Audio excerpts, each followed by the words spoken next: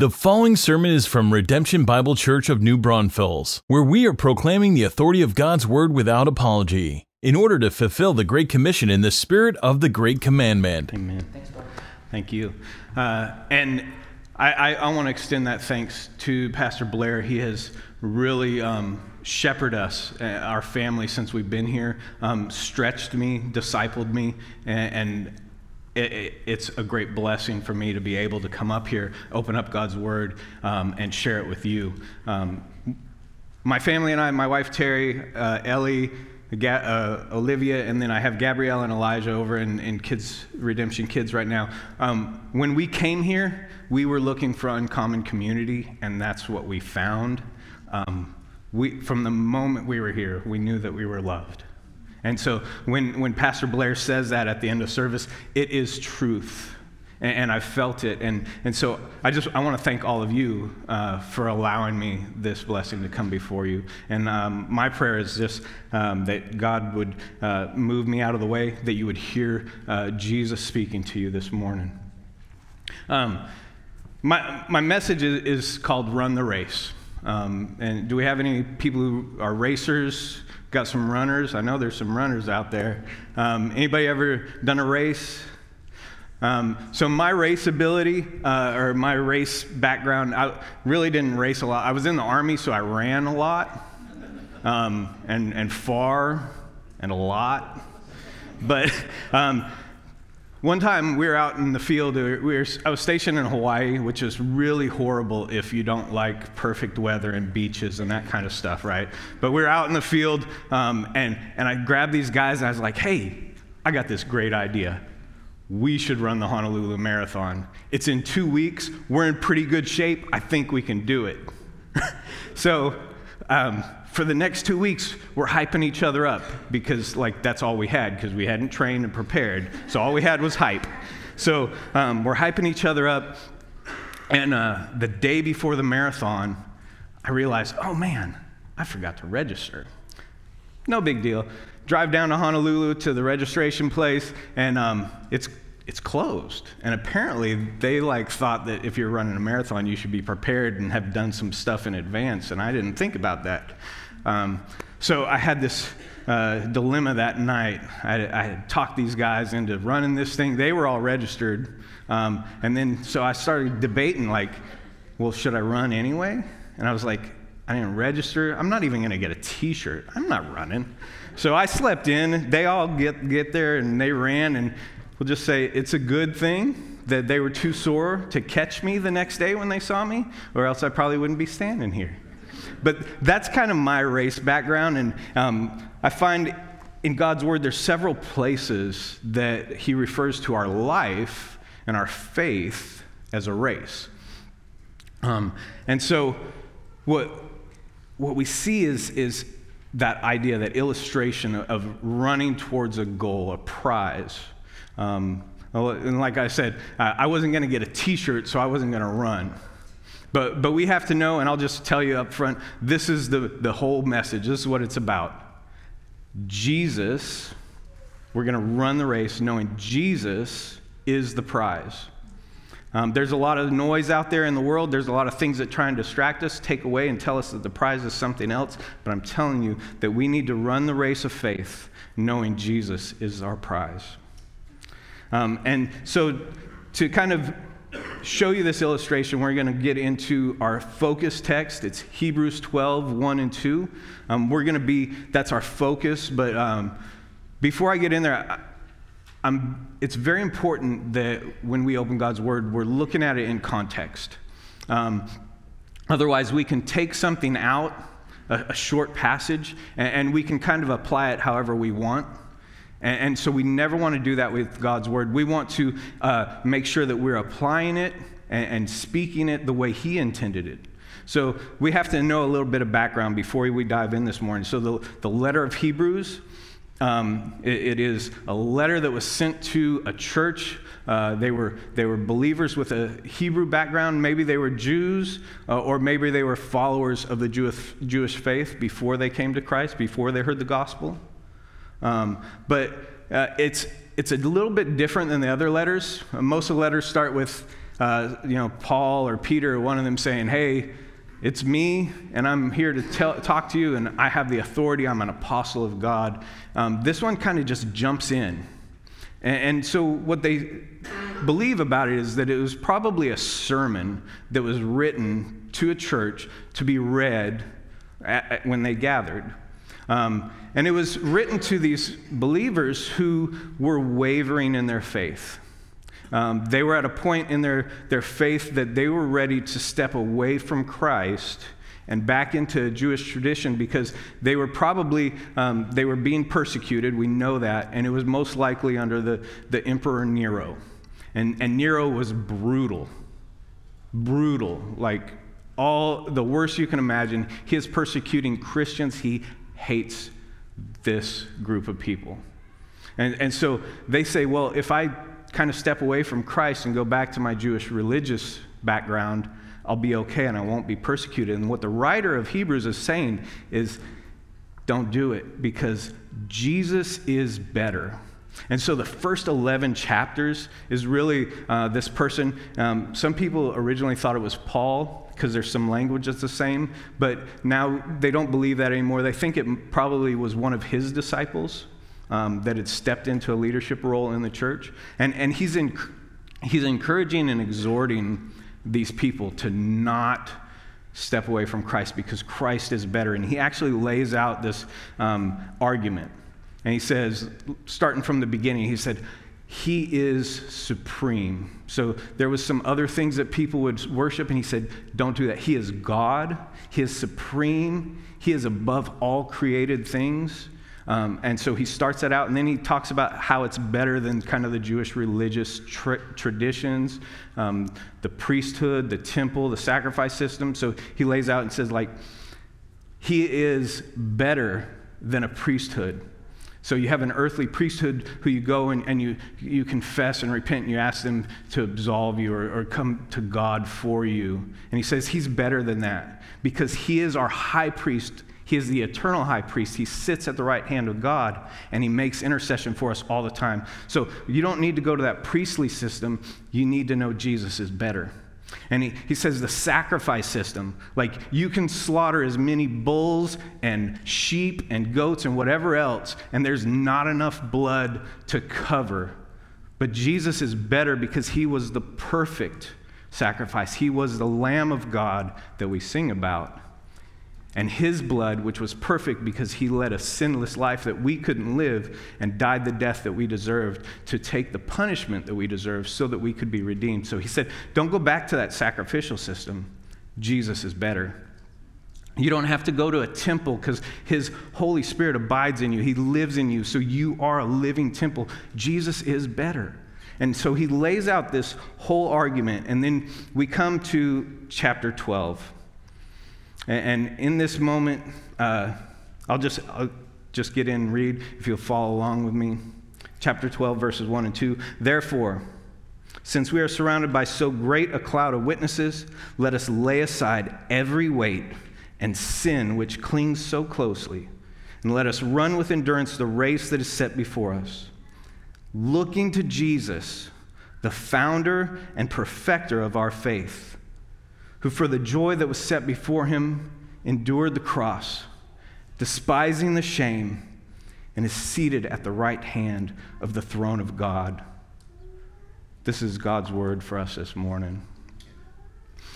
And as we start to kind of, they say, unpack this, as we start to dig in and kind of look at what this means for us this morning, there's a key word in there that as we study the Bible, there's these little alerts that we get when we're reading that say, hey, there's more to this.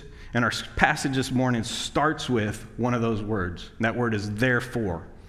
So therefore means in light of everything I just said, you're going to do this, right? Or because of what I was just talking about. And so when we see therefore, we have to back up a little bit. And in this case, it's talking about the therefore of a cloud of witnesses. And it's talking about how we're to run encouraged by a cloud of witnesses. But what does that cloud of witnesses mean? Like, What do you think? Like, we don't have that imagery really. So for me, I think like if you were in a packed out stadium, just completely full, and you're standing right in the middle of it, and you look up at like that sea of faces, like you don't really see the individual ones. It's kind of this big blur. That's like the cloud of witnesses. And so we need to figure out who's he talking about that makes up that cloud of witnesses. And so when we see therefore, we got to back up a little bit. And so this morning, that passage, that therefore, backs us up to Hebrews 11, verse 17. And so from Hebrews 11:17 down to the end of that chapter, it's what some people call the Hall of Heroes. So it's a list of these heroes of the faith. And these heroes of the faith are people that you read about as you read through the Old Testament. They're people that you've learned about in Sunday school. I teach my children about it. They're the big heroes. Like when you think of these people who had great faith, these are the ones you talk about. And so verse 17 starts out and it says, by faith, and you'll see that statement repeated throughout this whole chapter, by faith. And it's an important piece because remember, the writer of Hebrews, he's trying to keep them from walking away from their faith. He's trying to keep them to endure their faith even when there's trials and tribulation, even when they're being persecuted. And so he says, by faith Abraham, when he was tested, offered up Isaac. And he who had received the promises was in the act of offering up his only son, of whom it was said, through Isaac shall all your offspring be named. So to give us context of this, in Genesis 15, way back at the very beginning of the Word, we hear about Abraham, and God calls him out of his home. He says, leave everything behind and come with me. I got something better for you. And so Abraham is following him, and one night he says, hey, Abraham, come out and look at the stars. I don't know if you've ever been like out in the desert when there's no light. Like, it's unbelievable how many stars are out there. And so he looks up, and there's like, and you can't count how many there are. You just can't. And he says, that's how many your offspring are going to be. And through you, I'm going to bless every people group on earth. Like, every group is going to be blessed through your offspring. And it's going to flow through your child. And Abraham's like, I'm old. My wife's old. She is barren. She can't have a child. And you're telling me that I'm to believe that I'm going to have an offspring that is going to create a multitude, generation after generation, as many as the stars of descendants. And he said, well, I'm going to believe you.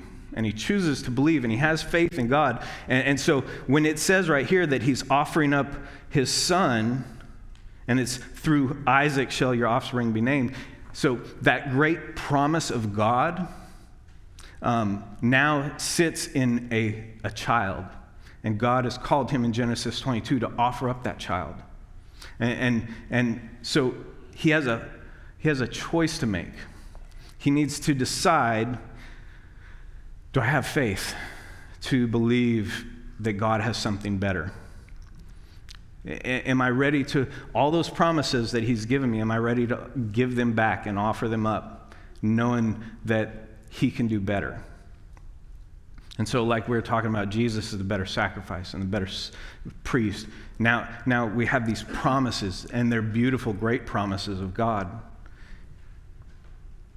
But we have to believe that God has something better. And so Abraham goes up, and right as he's about to slay his son, God says, stop. And he provides another sacrifice. And this just points us forward to that better promise of Christ. That Jesus is going to be that sacrifice, the better sacrifice. And so we see that in Abraham's life, that although he was given a great promise, Jesus is better. And so he offered up his son, and God provided. And then it goes on, it talks about Isaac. And it talks about Jacob. And if you read through the Old Testament, you'll see the God of Abraham, Isaac, and Jacob is how he is referred to often. So these are heroes of the faith. And it goes down through them, goes to Joseph, and then it gets to a familiar name, Moses. And it starts out, talks about in verse 23 about Moses being born in the faith that his parents had to hide him from Pharaoh so that he could live. In verse 24, it says, by faith, Moses, when he had grown up, refused to be called the son of Pharaoh's daughter, choosing rather to be mistreated with the people of God than to enjoy the fleeting pleasures of sin. So Moses was brought into the king's home. He had all the status, the title, all the comfort. He had all that. And he decided that all those earthly things were good, but they, in that context, were sinful, so he decided to step away because God had something better. So all the promises of that, he said, I'm going to lay that aside, and God has something better for me. And then later on in the story, you know that Moses leads God's people out of Egypt, out of slavery, and he's to bring them into the promised land.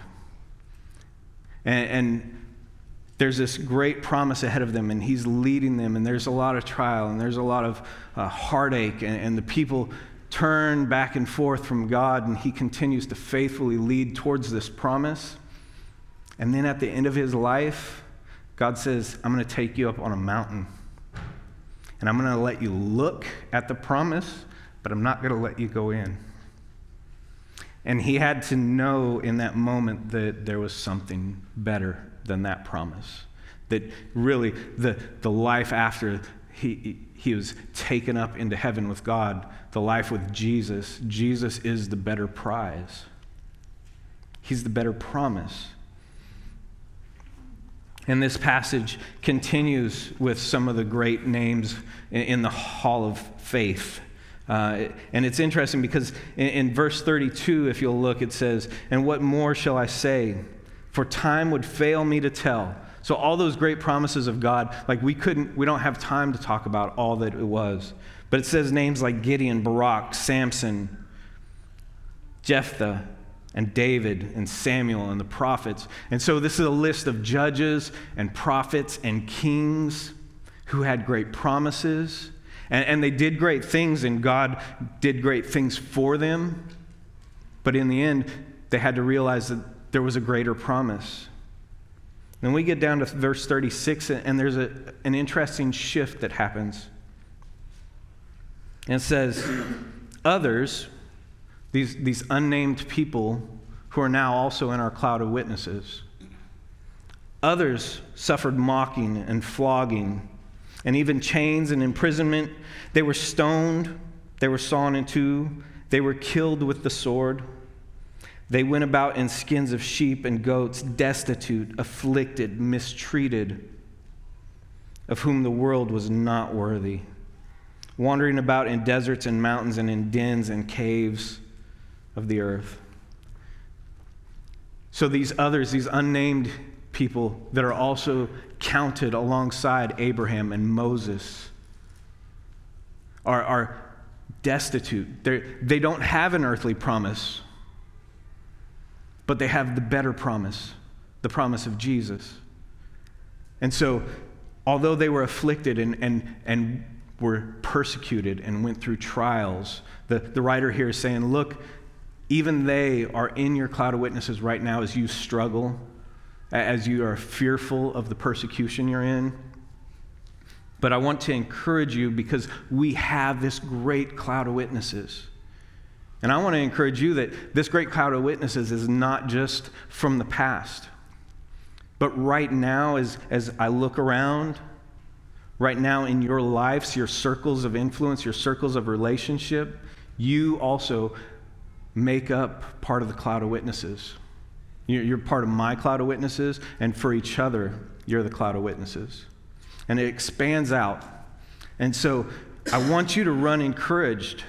And what I said at the beginning about what we found when we came here, about finding that uncommon community and that family, we find this is a great encouragement to us in our faith. And when we go through trials and when we struggle, we can look around and we know that there are people that love us and want us to strive towards the prize that is Jesus.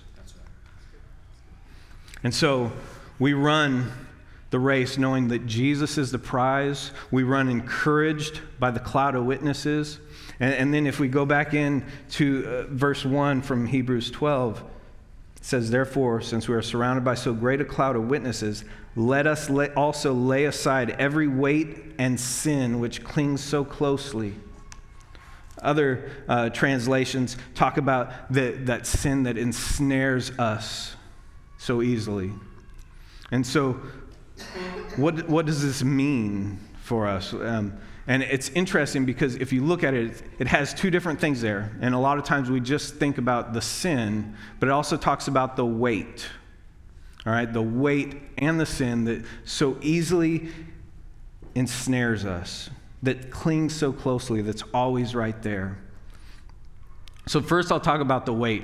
There's a lot of good things in our life that if we elevate good things to God things, they become a hindrance and they weigh us down. And so we need to be able to run unencumbered. It says lay aside those things, run encumbered by the burdens of life and sin. All right? So we have to lay them down, and we have to put them in their proper place, which is beneath Jesus. So things that I've struggled with in the past is elevating my family, my wife, my children. There's been times in my life where my job, my position was the highest thing in my life. And those things weighted me down. They're not in themselves bad, but once I put them in the wrong position, they became a burden to me, and I couldn't run the way I was supposed to run. So we need to make sure that we're not putting good things and making them God things. In 1 John 2:16, John says, for all that is in the world, the desires of the flesh and the desires of the eyes and the pride of life is not from the Father, but from the world. Some versions say the lust of the flesh and the lust of the eyes and the pride of life. And so we're going to look at those because those are kind of the sins that we're talking about in our life that we get weighted down and have to cast off, have to lay aside. So the lust of the flesh is those things that we want to consume. And if left to our own brokenness, we consume them to an excess. We place them in a position that they should not be. And this could be food, drink, the physical desires that we have that, taken outside of the context that God wants us to have them in, become sinful. So those things we want to consume in the end start to devour us as they become sinful. So that's part of that sin. And then the lust of the eyes. This is the covetousness. The things that we want. We see somebody else has it, and we want it.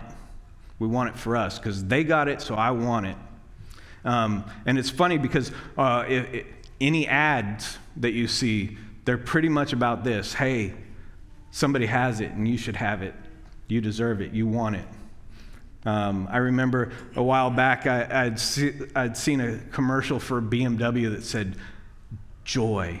BMW is joy. Really? Like a car?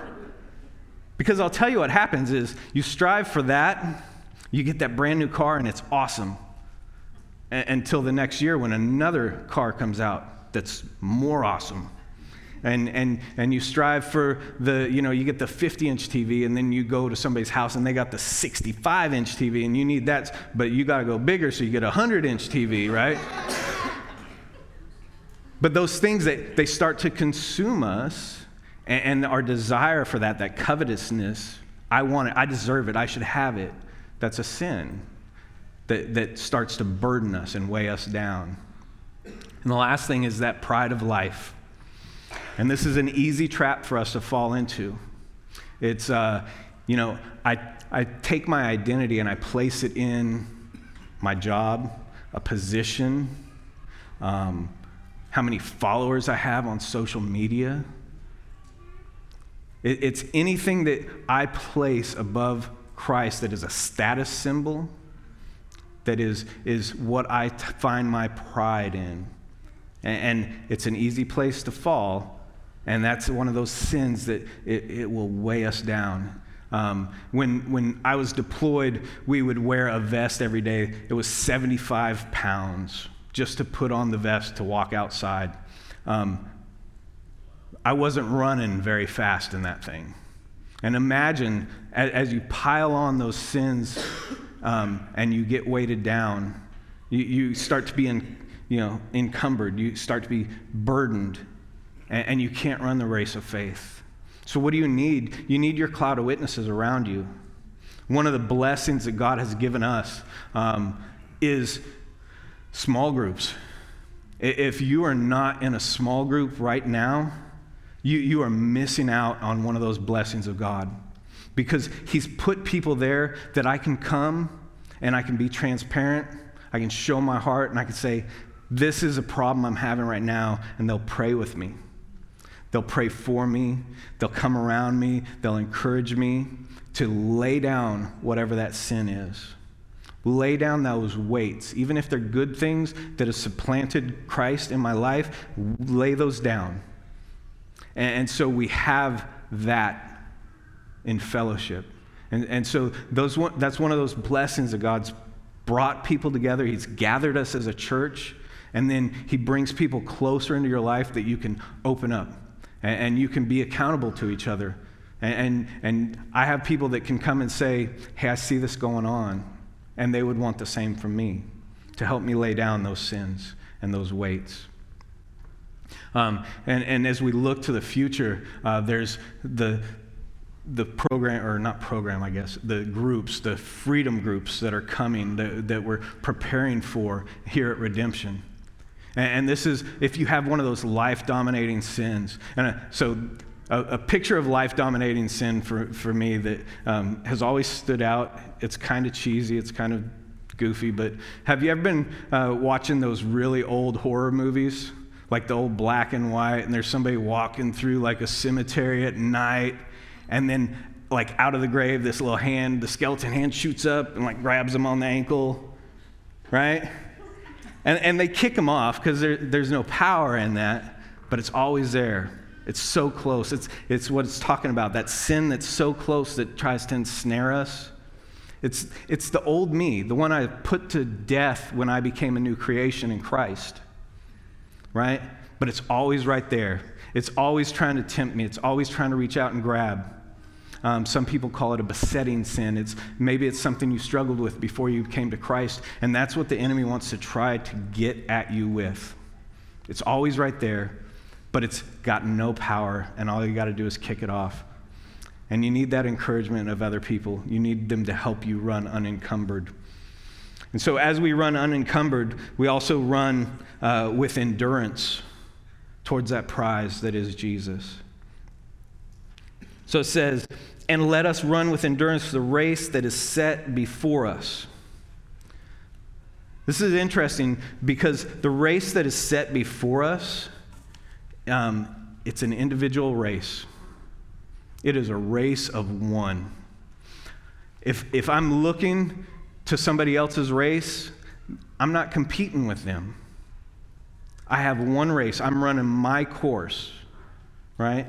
They're running their race. We're coming alongside to encourage each other, but I'm not competing against somebody. I'm not comparing to anybody else. I'm running this race, the race that he has set before me. And so we each have our own course. But there's times, maybe an instant or a long season in our life that God in his mercy has brought people. He's made our courses converge. So my wife Terry and I, our courses have converged, and now we're running this race kind of alongside each other, there to encourage each other, to help each other when times are hard and starts to be a struggle to continue. And sometimes it's just for a moment somebody comes into your life and gives you that moment of encouragement that lets you run further and faster. I was at a school for the Army, and we were out, and the first thing we had to do is you know how I said we ran a lot and we ran far? Well, in this case, I had to walk a lot with a lot of weight, so walking with heavy weight far. Did I say heavy and far? All right. And I remember this course because this course, it seemed like it was uphill, like these really steep uphills, and then there'd be a gradual uphill and more, like it never went downhill, but it was crazy. But so I had prepared myself. I thought I was in great shape at the time. I was going and I was walking, and I got to this point of just sheer exhaustion. Mental, physical, the whole thing. I was done. And I don't know if you've ever been there, but I started in my mind thinking of the ways that I could quit without looking bad. Am I the only one?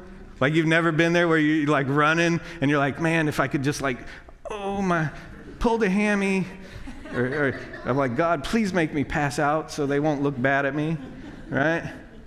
But I was there.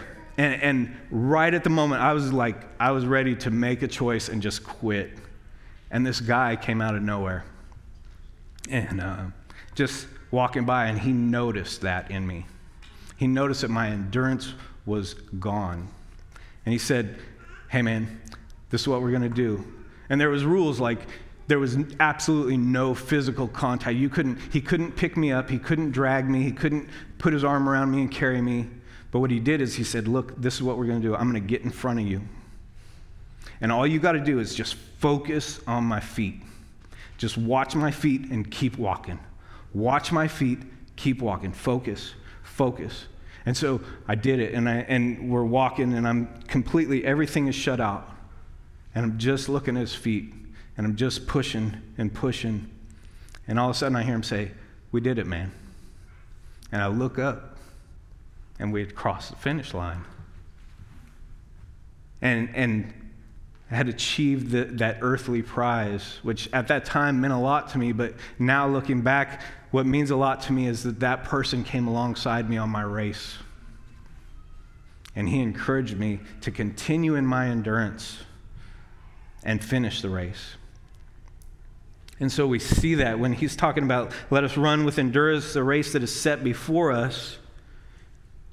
As you go into verse 2, it says, looking to Jesus, fixing our eyes on Jesus, the founder and perfecter of our faith, who for the joy that was set before him endured the cross, despising the shame, and is seated at the right hand of the throne of God.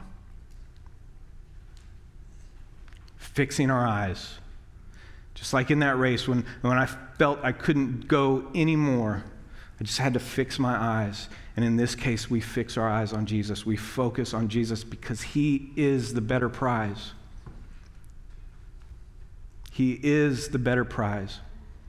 No matter what your race looks like, it might be you're running and it's smooth sailing, straight, flat, it's great, and everything's good.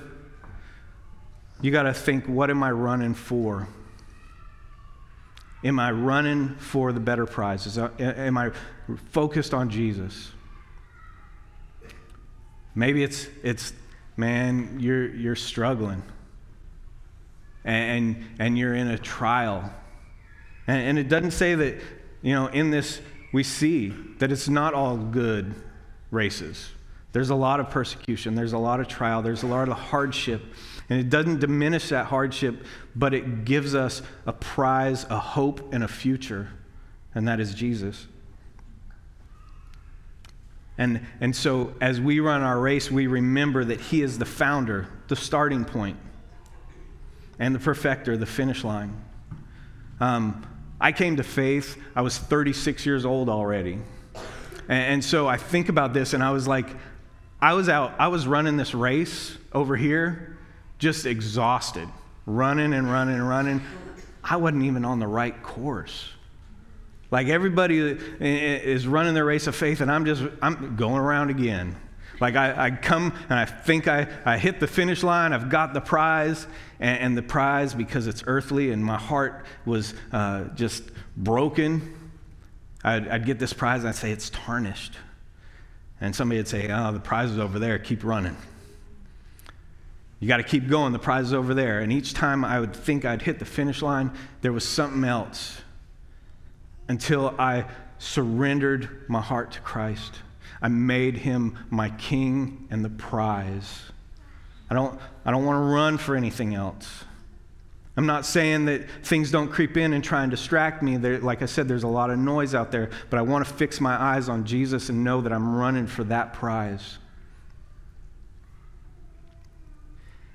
Because not only is he better, but he showed it in what he did. Like we've celebrated this last week, and we should continue every day to celebrate. It says there that he endured the cross, right? The joy set before him was bringing his creation back to him, bringing us into a right relationship with him. It says he endured the cross, paying for our sin. He despised the shame of it. And now he sits next to God. And as we run, he's cheering us on. Look, he's running for me, right? He's running to me.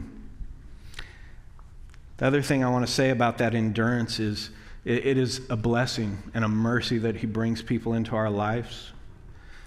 But if you feel completely exhausted, physically, spiritually, you need to ask yourself, is he my prize? Because there's a point in our race where we can't do it on our own anymore. We need his Holy Spirit to be in us, propelling us forward, guiding us on our path, empowering us to continue in the faith.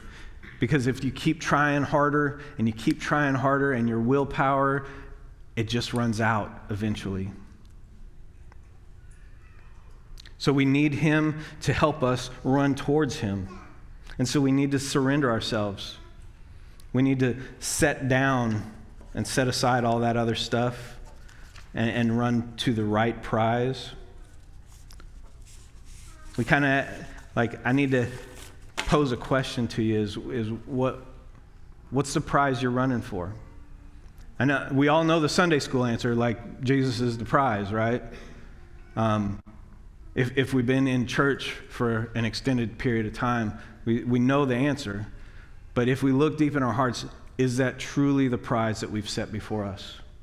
Are we running for the prize that is Jesus, or are we running for a t-shirt? Are we running for a trophy? Some kind of status, some kind of comfort, something that we've said, this is the most important thing in my life. And some of those things could be good things, like next door, right?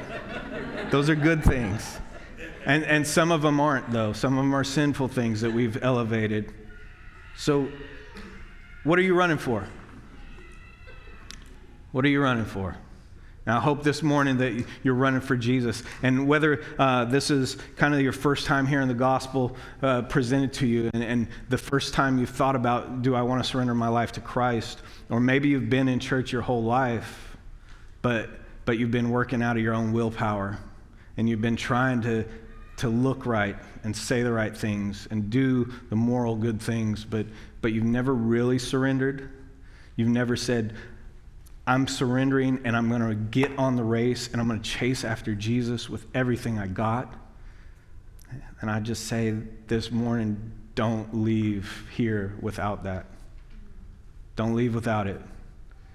And if you make a choice to surrender your life to Christ, tell the person you're with. Because guess what?